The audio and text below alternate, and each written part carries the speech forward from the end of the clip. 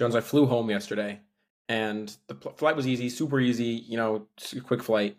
Everything's fine, right? Super normal.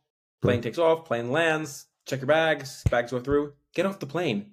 I get to the baggage claim, Jones. It says 1 hour for the bags to get there. What the fuck are the bags doing? It took me 5 minutes, and I have to go through passport control, all the stuff. It took me 5 minutes to get from the plane to the baggage claim. Why is it taking the bags an hour? See, that's some European shit there. Not that it took an hour, but that they admitted it would take an hour. In America, they say it's going to be there in 5 minutes, and then you're standing there for fucking 2 hours.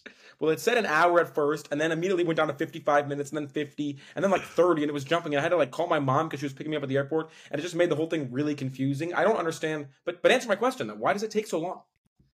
I don't know, dude. They land the plane, and then they drag the shit off the plane. But a life goal of mine has always been to jump on that conveyor belt and go back there and see what it's like. And In the back with the bags?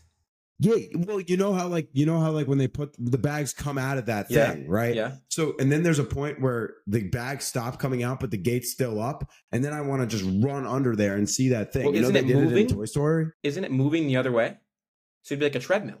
No. You would just go on the exit part or the entrance. What do you mean part. the exit part? Yeah, but it's moving one way. It's moving in a circle. It's flowing in one direction, so I would just go in the direction that's going up there to get in there. But it doesn't go back in. Sure, it goes back in. No, it doesn't. What kind of dude? Baggage? That's why you need to claim your bag before it goes back in. No, Jones. They just go around in a circle for hours and hours and hours. I once had a time when I was young, and I just gotten like a new suitcase, and so I didn't recognize the suitcase because you got to recognize your suitcase, especially if you have like a black, easy suitcase that looks the same as the others. I just bought a new suitcase, and we went to baggage claim. It was late at night. And the bags don't come out, right? We get like 4 of our bags. We don't get the 5th one. We're waiting. It doesn't come. You just see bags just going around and around in a circle for hours. We had to go to the baggage complaint lady, people, like tell them the problem. Eventually, me, 5-year-old me, the genius that I was, realized, wait a second, that's the bag. We just didn't recognize it and went and got it. But that was only made possible because of the loop-de-loop nature of the claim. It doesn't go back inside. It just goes around the circle. You were sitting for hours while your damn bag was on the thing? Well, there was like 5 or 6 bags going around, so we didn't know that they were ours. I thought they were just, who are these losers that have the bags still here? It turns out we were the losers. Why wouldn't you check the bags? You're the only people there. Wait, you're going to open every single one and see the inside?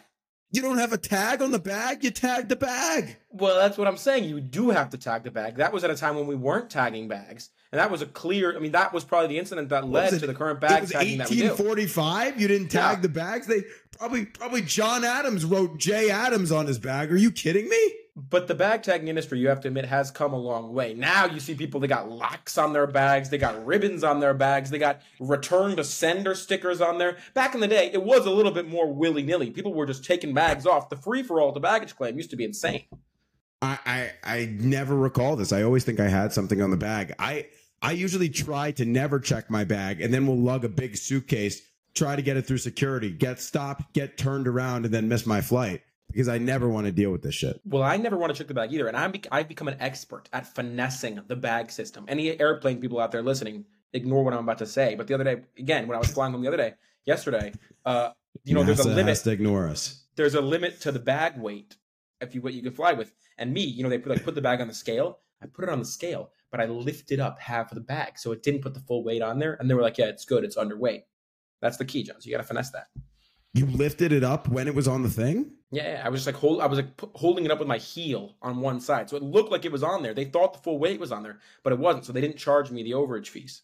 I think the attendant in America would have reached across the table, punched me in the face, took all my stuff out of there, and just left my lifeless body in the airport. I always say I'm the nicest guy in the world, except in an airport. I think I get into a fight every single time. Have you ever had to do, like, when your bag's overweight and they say, take some stuff out of this bag and you have to do the inline repack? That is a nightmare. You got to pull over to the side, open up the entire suitcase, start taking shit out, putting stuff on. It's insane. Dude, when I was going to college this semester, I put on my bag and it was like 60 pounds, but I had 2 other bags. So I was like, no, I'm going to put the other stuff in.